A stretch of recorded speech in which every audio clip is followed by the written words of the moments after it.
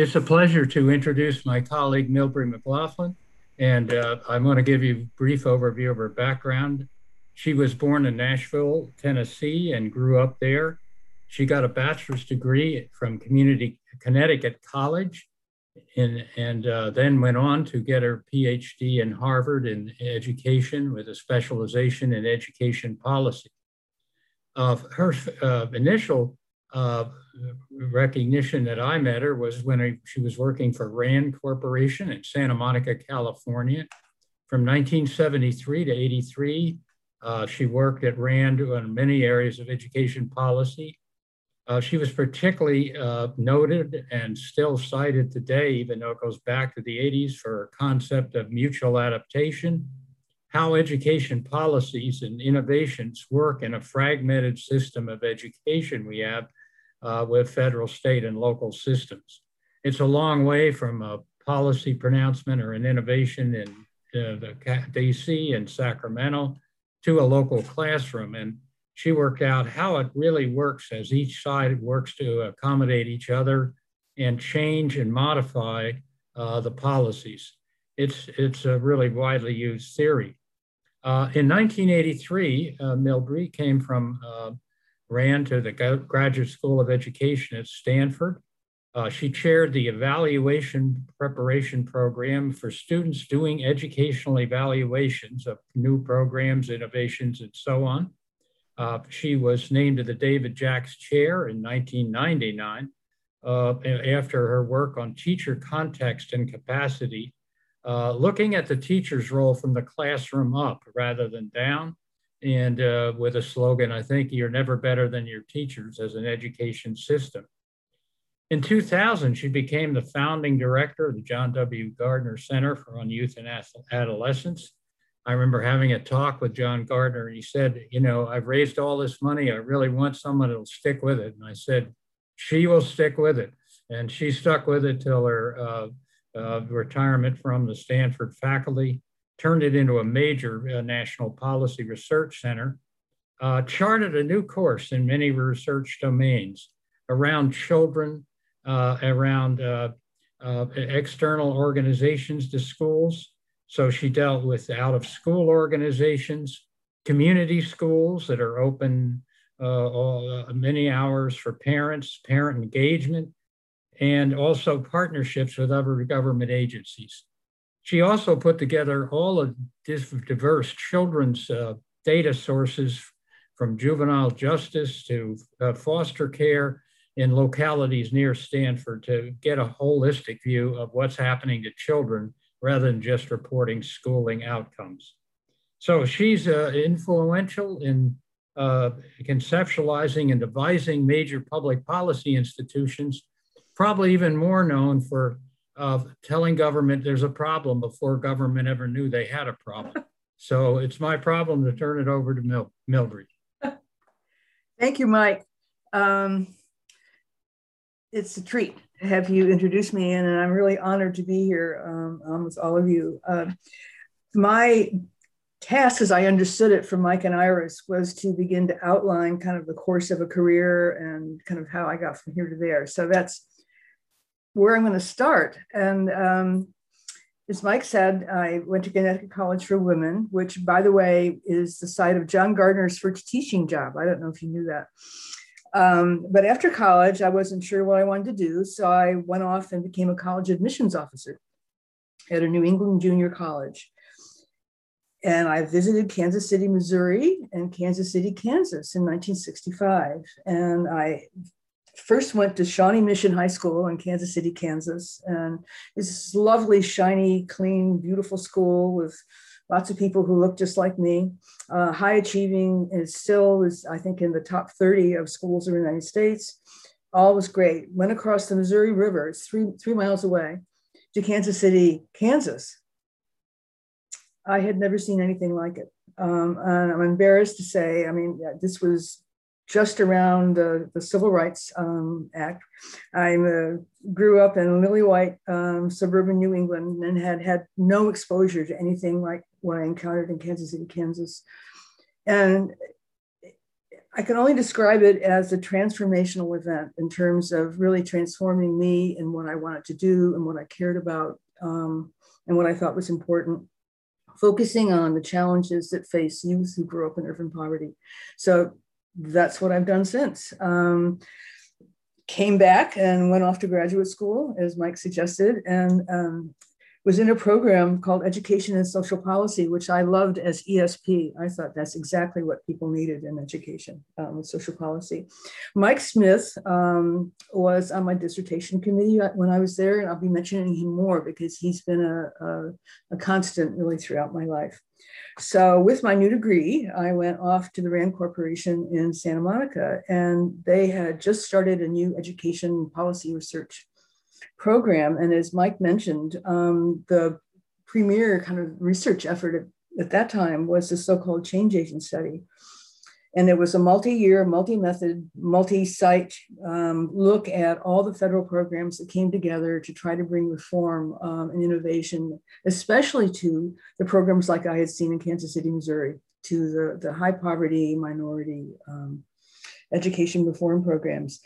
And out of this did come the term mutual adaptation. So what is mutual adaptation? We found out in doing field visits, we actually talked to people and saw them, that where we saw effective change agent programs, we also saw that the people who were implementing them changed not only the policy, but began to change the programs in a way that fit their situation, their teachers, their youth, and their community. It wasn't, Mike, you can follow in on this if you want to, but it wasn't the kind of follow the dots implementation assumptions that people had in the mid 60s and early 70s. Kind of a more mechanistic view of what policy implementation was, both the program design and policy, but also the research on it. So that finding really pushed against, this was sort of the second consciousness raising for me, it pushed against the input-output models that were very popular at that time in both research and evaluation, as well as public policy. And these findings carried, for me, significant implications for research and evaluation, and it raised a whole set of new ideas to my Kansas City question, and asked that you begin to understand the how and why educators make choices they do. It's not just implementing a program, but it's thinking about it and what were they thinking about and how are they going to do it and how do they do it. Context matters, big conclusion. And our visits and conversations and observations led to the conclusion that implementation not only was an adaptive process, but it was deeply contextualized. And I don't know how many of you are listening who are scientists or mathematicians or iris physicians, but in this context, it's a very human kind of activity. I mean, there aren't things to pick up and kind of go by. And the role of context in that, especially in economically distressed urban settings, is just huge. Well, in the early 1980s, my context changed. Ronald Reagan came to Washington and brought the new federalism. Remember, Mike? And under the new federalism, the goal was restoring power to the states and minimizing what the federal government was doing. And Reagan was especially unhappy with education, and in fact wanted to abolish the education department so that all of it could be taken down to the states. He didn't manage to do that, but funding for education research became scarce after the new federalism began, and opportunities that ran for me to do the kinds of things I was interested in doing also became scarce. And about that time, David Tayek called and said, would you be interested in coming to Stanford and talking about that? Yes. So off to Stanford I go. And Mike Hurst, when you gave your talk about your career, you used the term the accidental professor. And I was sorry because I would have used that, but I will call it now the unintended professor. I had no idea at any point of becoming an academic, but I came to Stanford, and here were Mike Hurst and Hank Levin, all these people who had interests and concerns and really commitments that were very similar to mine. So I came to Stanford in 1983 and stayed for more than 30 years very happily. The first work I did at Stanford was with Shirley Heath, and it really picked up some of the issues that, again, Kansas City and things like that had raised for me. Shirley, I'm going to flub saying what this is. She's an anthropological linguist. I won't repeat that. But she was concerned about language development in poor minority kids, and I was concerned about the larger development question. And we both wondered about how it is that after school or out of school programs matter to poor kids. I focused on the nature and consequences of these programs available in urban settings, and we spent considerable time in high poverty settings, three major ones. And the first one I will mention, and I want you to remember some of the details because I'm going to come back to it. This was Chicago's Cabrini-Green housing project. It was the worst youth community I had ever seen. Densely populated, incredibly poor, violence, drugs everywhere. A lot of the kids didn't know if they had family at home or not, whether there was going to be food. I mean, it made Kansas City look like Nirvana. It was just remember how bad it was. The other two programs were, one was on the East Coast, one was on the West Coast. So let me just jump to the general findings. And I think you'll begin to see how my research accumulates in a way. There were some bad news and some good news from this multi-year, multi-site study of after-school programs. The bad news was that the inner city kids we met, that particular population, were significantly under-resourced in after-school opportunities. They just didn't have much. It just wasn't there. And in part, I think, because of the various issues that were part of these urban settings. But those programs that were there, and this was hard for me to articulate to folks, just didn't fit. And they were just not good fits for these kids. They were either programs that were aiming to fix problems, you're not reading well enough, blah, blah, blah, blah. Or they were just inappropriate in terms of the kids couldn't get to them. There's no transportation to them. Or they were 9 programs that operated 3 days a week from 3 to 5, which just wasn't sufficient. So that finding, which still I think holds up across most urban settings, is that the most vulnerable kids arguably have the fewest opportunities to do better. Now, the good news is we found some amazing programs that existed for these kids in their neighborhoods. And where they existed, the outcomes for the kids were stunning. They were just stunning, quite in contrast to your usual story.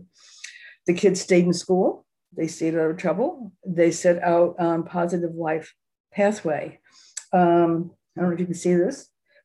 No, you can't. Urban Sanctuaries. It's a book. We wrote about it, about these programs and kids. And it was another transformational moment for me, because the line that one heard often in conversations about this group of kids, whether they were dead enders, whatever problems they experienced were really because of their own attitudes and behaviors, et cetera, et cetera. And look what we saw. And we called these kids, we gave them a name, we called them the hopefuls, because they believed in themselves, they believed they could accomplish their goals, they could be effective, and they could make a difference. And what this research taught me, transformation number 3, about the power of opportunity. And really one way to think about this vulnerable student population is really what is available right up front for them as an opportunity, not a program done to them. So that research has continued, as Micah said, really forever for me in different forms. But a new project got underway then, and this was the Context Center, otherwise known as the CRC. And Mike Smith, once again, became part of the story. He came to Stanford as dean in 1986. Deep background in history of education and social policy, both as an academic and as a policymaker. Well, Mike wanted a federally supported research center to come to the School of Education. So he wondered if I wanted to develop this OERI center, and connected me with Joan Talbert, who is an occupational sociologist with strong quantitative skills, to collaborate on developing that proposal. And our proposal was successful. And in 1987, the Center for Research on the Context of Teaching was born at Stanford, and its goal was to better understand how teachers make sense of their work in the complex world of K-12. And I want to say very clearly, the Context Center would not and could not have happened without Joan Talbert. Just her perspective and her skills and her friendship and colleagueship. We remain friends to this day. Mike really created a perfect partnership because Joan brought a lot of knowledge about how careers are formed and institutions, and she was able to deal with the NELS data set, the qualitative and quantitative data set. And I brought my experience with RAND and the 10 years of experience with schools and policy, as well as the after school experience. And we both agreed on a general framework for this research, which we called embedded context. So not just looking at a school or a district or whatever, or threading it along on a demographic characteristic, but seeing them all as embedded. So in state, city and district embedded in that, school, department, et cetera, et cetera. So the embedded context is one important part of the Context Center. And the other, Mike, you mentioned this, is to focus on the teacher's eyes perspective rather than an outside-in view of teaching, which is, again, the usual social science approach, is kind of looking from outside in.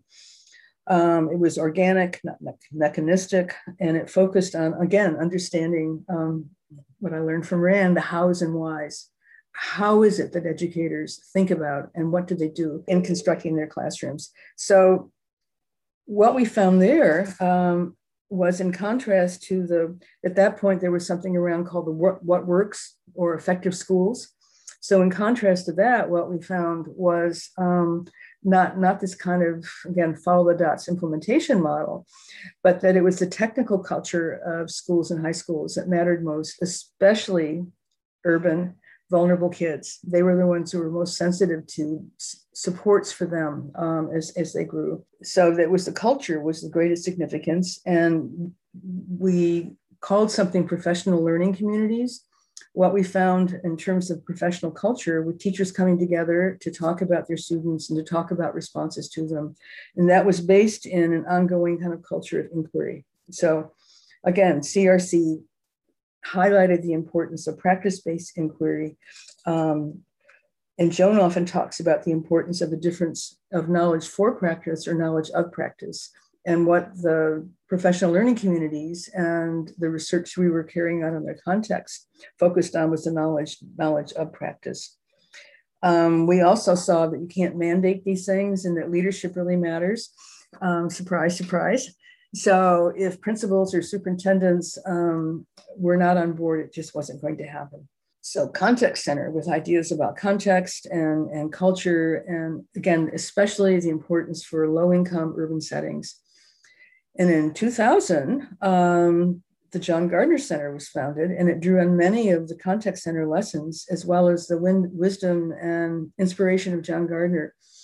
And Mike, I think you've said the same thing. John Gardner was the single most significant influence on my thinking and career of anybody in my life. And I want to just, for those of you who don't know who he was, let me just spend a minute because you'll see why he's, somebody met him the other day, or we were talking about him, and he said he was a god. So he's one of ours. He went to Stanford, 1936, bachelor's in psychology. He was a champion swimmer. He got a doctorate in psychology from Berkeley. His first teaching job was at Connecticut College for Women, my alma mater. I think I was not even yet on the way at that point. He was a Marine officer in World War II, and after the war ended, he joined Carnegie as his president in 1955 and also led the Carnegie Foundation for the Advancement of Teaching and helped establish the White House Fellows. And from the 1960s onward, he played a major role in civil rights enforcement, education reform, campaign finance reform. And in 1964, he received the Presidential Medal of Freedom. He then became education secretary under Lyndon B. Johnson. And in fact, he was secretary when I was in Kansas City. That we kind of came together. I mean, we didn't know each other, but I was thinking he was heading health education and welfare at some time. I was thinking about what's going on.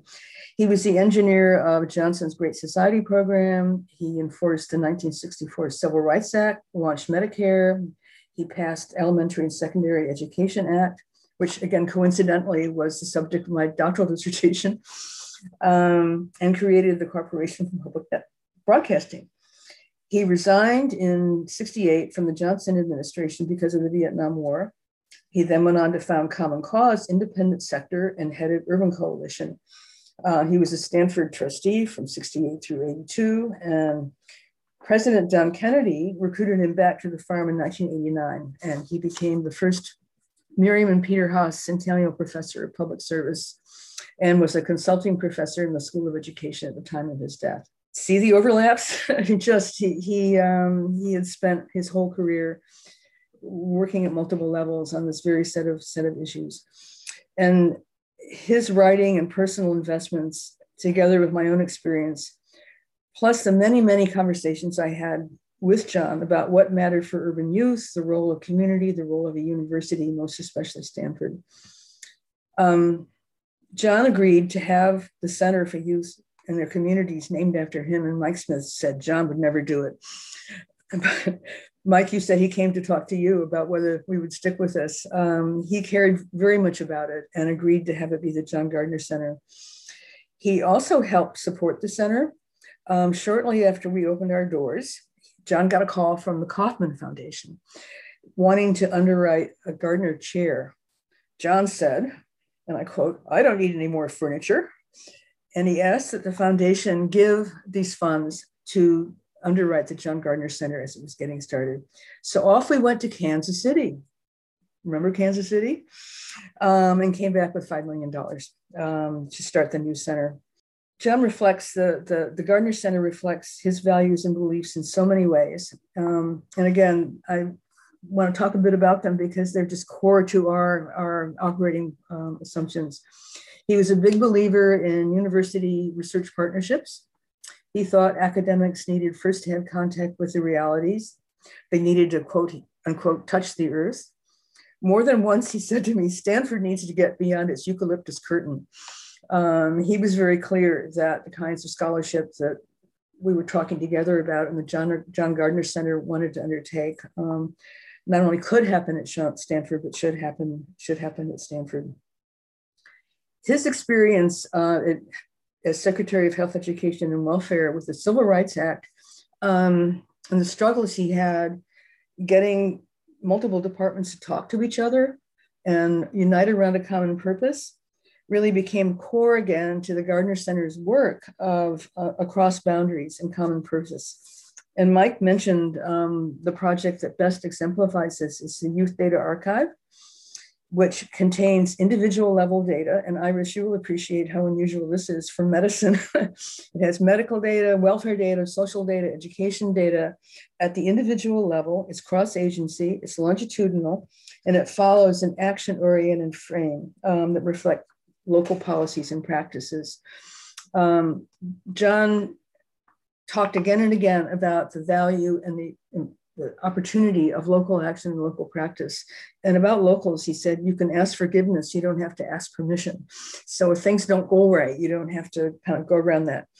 But the collaboration and the constituency for the whole, responsibility for the community level is core to the Youth Data Archive and very much core to John's set of values. So the archive has community representatives, public and private, nonprofit, school districts, out of school, higher ed, county education, health organizations, social service, welfare organizations, but it's not a lookup tool. So I couldn't go in and find Iris Litt and see how she was doing in school. That wouldn't be possible. You could ask a question about how they all come together, but it's not a lookup. It can't be used. If the community owns it, the community owns the data. So we can't use these data without a community sign off, and there are volumes of user agreements. In addition, the Gardner Center makes a long-term commitment to its community partners. So we're not in and out. We've stayed with Redwood City, for example, for almost 20 years, Oakland the same way. So The Youth Data Archive represents a approach that differs from traditional social science. And I mention this because I'm about to head into challenges and what it meant for us. It's community driven as a research model. It's not theory driven. We're not testing hypotheses. We respond to communities' questions and not to gaps in literature or broad field building opportunities. And it was challenging to get going in many ways. And the first among them, you won't be surprised, was community buy-in. You're from Stanford and you're here to help. So the money that John was able to raise from the McLaughlin Center was just key in letting us be pro bono for quite a while with communities and hang around and be with them and really demonstrate that we were serious about what we wanted to do with them and for them. We heard loud and clear from community folks that most academic research wasn't used by practitioners because it wasn't useful. So this again pushed us in the driven model. They didn't want to have ivory towers coming in and talking about their own work. So we worked for years to build the trust and to get the agreements and to form the relationships with our community partners. They worried about confidentiality. They worried about finger pointing. One agency saying to the other, see, the youth aren't doing well because of you. There were challenges in presenting data that I don't think we've completely solved this one either, that were both useful and understandable to community members, but for us to be able to present it in that way and still hold on to issues of academic quality and utility. We can't talk about Z-scores, right? So how do we present that in a way that's useful to the community? And there were issues for us at Stanford. I'll be just candid about this. There were many worries, some worries, that community-driven research and its departure from normal science, it's a different empirical model, wasn't legitimate within a Stanford context. Some academics wondered whether community-driven research could be called research. Is it research or is it community? Is it consulting? We've had a constant struggle, and I think it's just the nature of the beast doing this kind of research to stay close to the principles of being user-driven, but also conducting research and analyses that attend to academic standards of quality and utility. It's ongoing. But despite this, I'll tell you where we are 15 years later. It's alive and well, it's bigger and better, it's expanding across Stanford. I believe there's a project starting in the medical school actually at Stanford. We've community approaches that have combated chronic absenteeism through cross-sector analysis. We've worked with some community colleges. One is the City College of San Francisco to change its transition and course taking patterns in response to what they saw from students, the role of after-school programs. So it's bigger and better. We have ongoing projects now in youth mental health, links between health, wellness, developmental programs, pre-K, early learning, probation, homeless, foster, highly mobile youth, et cetera. Every district in San Mateo County is collaborating. So it's alive and well, especially for vulnerable youth. So I would like to end this talk or career outline with Emeriti with the benefits of getting old. There are some benefits to get old. If you're the kind of, Mike is looking puzzled, what benefits he's thinking. Especially if you're kind of doing this kind of research that allows an intimate involvement with communities and organizations, as well as a long-term kind of involvement. I want to mention two of them that I've been able to follow up on that I just means so much to me. One is a 10-year follow-up on the full service community schools initiative in Oakland. In 2010, Oakland was a failure on just about every dimension, fiscal, academic, I mean, name it, it was. It was just coming out of state receivership. A new superintendent, Tony Smith, came in who said, you know, this is a system problem. It's not a technical problem. It is a cultural problem, but it's a system problem. And we need to change everything about this system to be able to provide full service supports for youth in a youth development kind of sense. So he integrated a full-service community school program for the whole district. Every school district in Oakland, every school is a community school that integrated social health and extracurricular services. He made his biggest and first investments in the most needy schools in Oakland, the poorest, the ones with the worst student outcomes, the most mobility, the most violence, et cetera, et cetera. So those most needy schools were the ones that received the greatest support starting 10 years ago to serve a whole child. Well, it took 10 years or 8 years for this to kind of wind its way through the system. But let me just give you some outcomes. The last ones I have now are from 1919.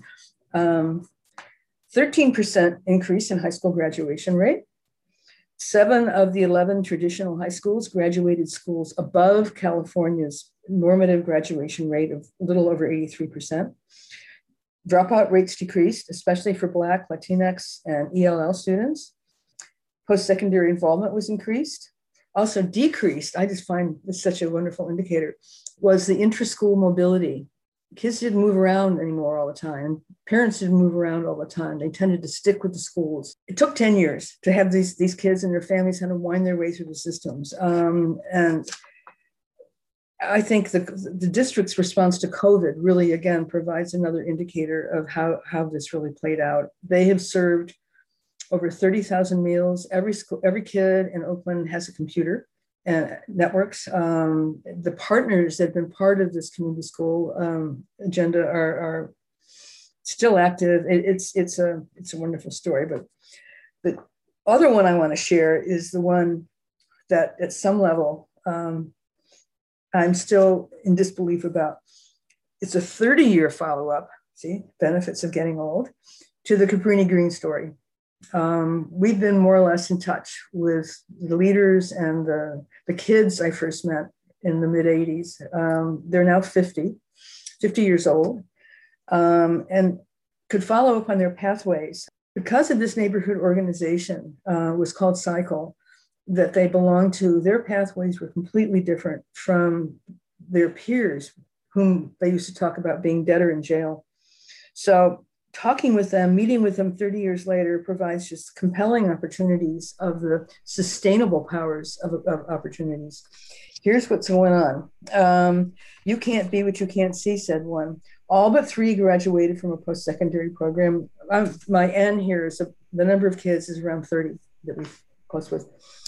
Almost all graduated from a post-secondary program. All enjoy a middle-class lifestyle. All of their kids have graduated from high school, and most have gone on to college. This was amazing. I mean, this, again, thank Kansas City. Thank the Cabrini-Green that we were walking around in. This is an organization that was open 24/7, and it just being a partner, and even in Cabrini-Green, this one opportunity, this one investment, this one asset really changed the life of these kids. And it also underscores, as does the Oakland experience, the importance of taking a long-term perspective. If we had looked at what happened to these kids 3 to 5 years out, many of them, and almost all of the females, would have been a disappointment. They would have fallen off the path. They would have not continued on to secondary, et cetera, et cetera. Many of the women either were already parenting or got pregnant. And so they moved away from college or a internship to be family. But every one of them ended up finishing a post-secondary program, and several got graduate degrees. The last woman got a PhD in 2015. So I think they and their families and their programs are really proof of concept of opportunity. So Iris, I'll turn to you. Well, I will turn to you and thank you for an amazing stroll down memory lane with amazing detours and lessons learned, and what an inspirational career you've had and what an inspiration you are. And it's wonderful to hear this from your perspective. And thank you so much for sharing that with all of us. And I know there'll be questions, and I would urge the audience to post your questions in the Q&A so that we can pose them to Milbrey. Well, while we're waiting for some, having, I would say, dabbled in comparison to what you've done, but dabbled in community-based participatory research and known the frustrations of trying to do that in an academic setting, can I ask what you learned might be effective in working with IRBs who want to see finished questionnaires when asking for approval, and you go back and say, well, the community's working on it with us, and that's part of the study, and at least in the past, they didn't get it. Well, as I said, we have volumes of paper on that question. Volumes, and we just go back and keep going back. Related to that is a normal science problem, not just an IRB problem. That if one wants to do research that replicates other findings, for example, one has to use the same measures. And if you're using the same measures, but they're not the questions the community wants to ask or ask in the same way, you can't use them that way. So that's been tough. And we tried to explain all that to the IRB. And we also, the other thing, Iris, was the data use agreements. We didn't publish anything without community sign off, and IRB approved of that. Wonderful. That's very inspirational. Looks like there is a question from Michelle Marinkovich, and she said, is it possible to summarize in just a sentence or two what made the most difference in getting the kind of results you outlined from the Cabrini-Green cycle group? Is the word out on these results? Well, there's a book. It's called You Can't Be What You Can't See. And I learned so much from these people. And Michelle, on the you can't be what you can't see point, again, I would push back against many of the mainstream youth organizations that as much as they want to support youth, I don't believe they really are in touch with what youth of this sort really need in terms of exposure. Cabrini-Green kids have never been to downtown Chicago, for example. Never been to the lake, never been to, kind of mainstream stores. So one thing would be a real emphasis on youth-informed ideas about what would be opportunities, as well as adult-informed. Lots of visits to community colleges with their families, lots of visits to, internships, et cetera, et cetera. But the other, I mentioned briefly, cycle was part of the community. It was there, the doors were always open. You could always come in, and you didn't have to be there between 3 and 5 on Wednesday or Friday. I mean, it was just really, it was a servant to the kids. I don't know if that helps. Thank you. There's another question from Artie Bienenstock. Thank you. He says, is doubling the Pell Grant size proposed by President Biden likely to increase college and graduate student participation by youth in the lower economic strata? Arnie, my honest answer is I don't know, because it becomes an implementation question. I'm not sure how it will be carried out. Mike, do you have something to say on this? It's really going to depend. If it's just money dumped in, I don't think so. Without support. Mike, do you want to? There is some evidence that, of course, financial problems for low-income pupils is a major problem. The Pell Grant has not been increased in many, many years, so it's lagging behind inflation. So I think it has a good chance of supporting students. It's been around forever. I knew Senator Claiborne Pell, and he was prominent in the 70s and passed that in that period. So it's a pretty established program, and I think will help.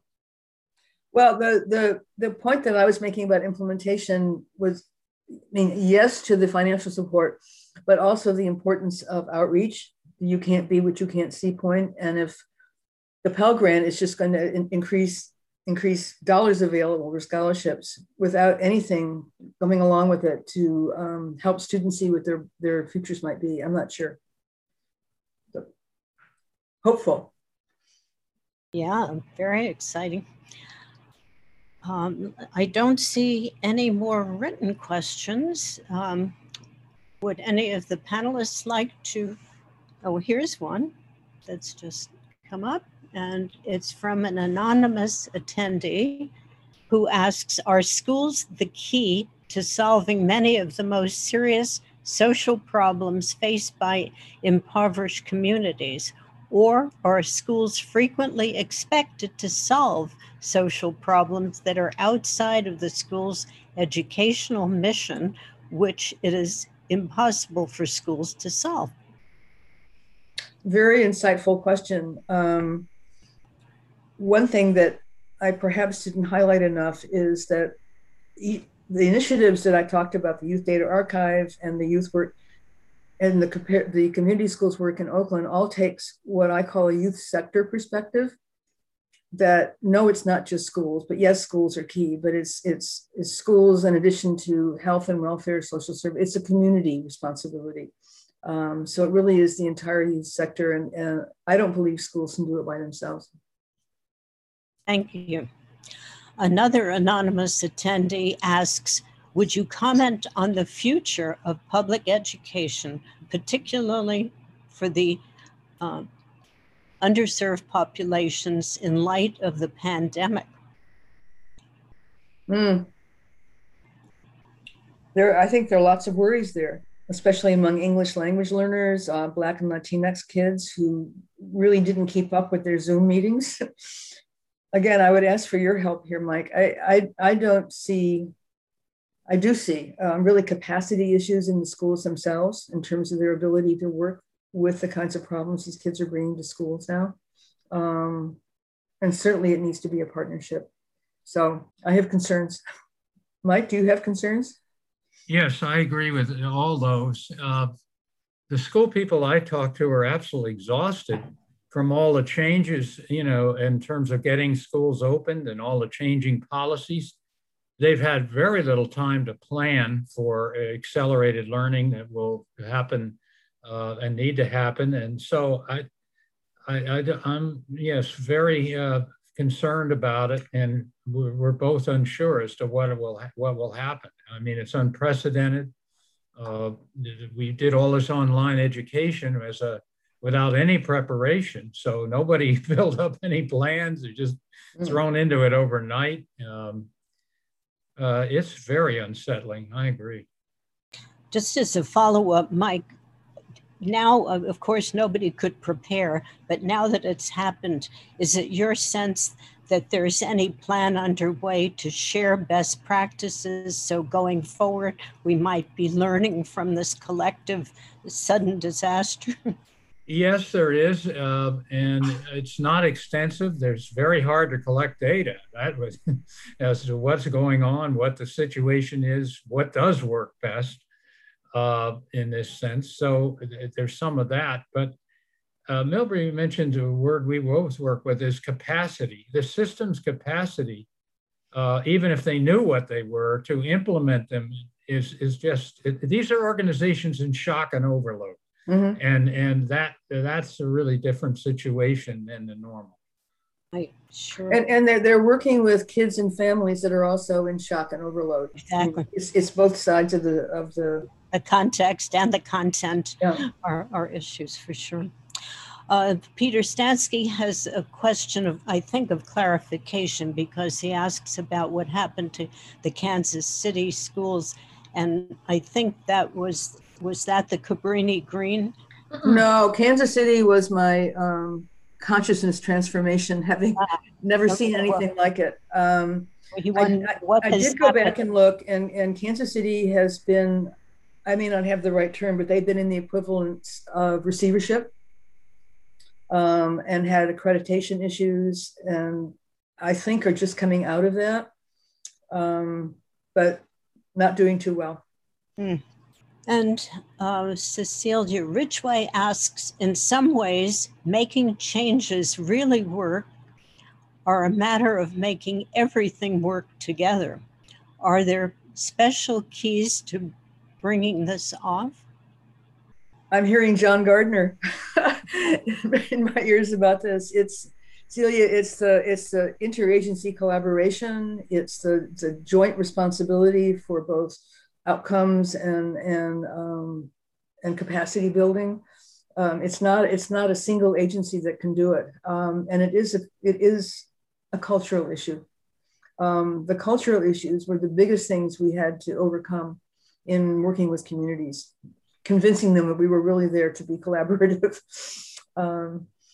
Well, seeing no further questions, but inviting those of you who might think of them afterwards to contact either us or Milbrey directly.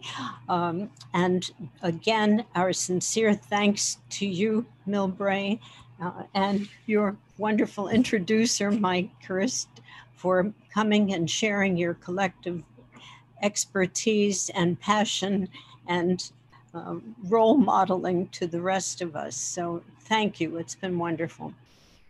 Thank you.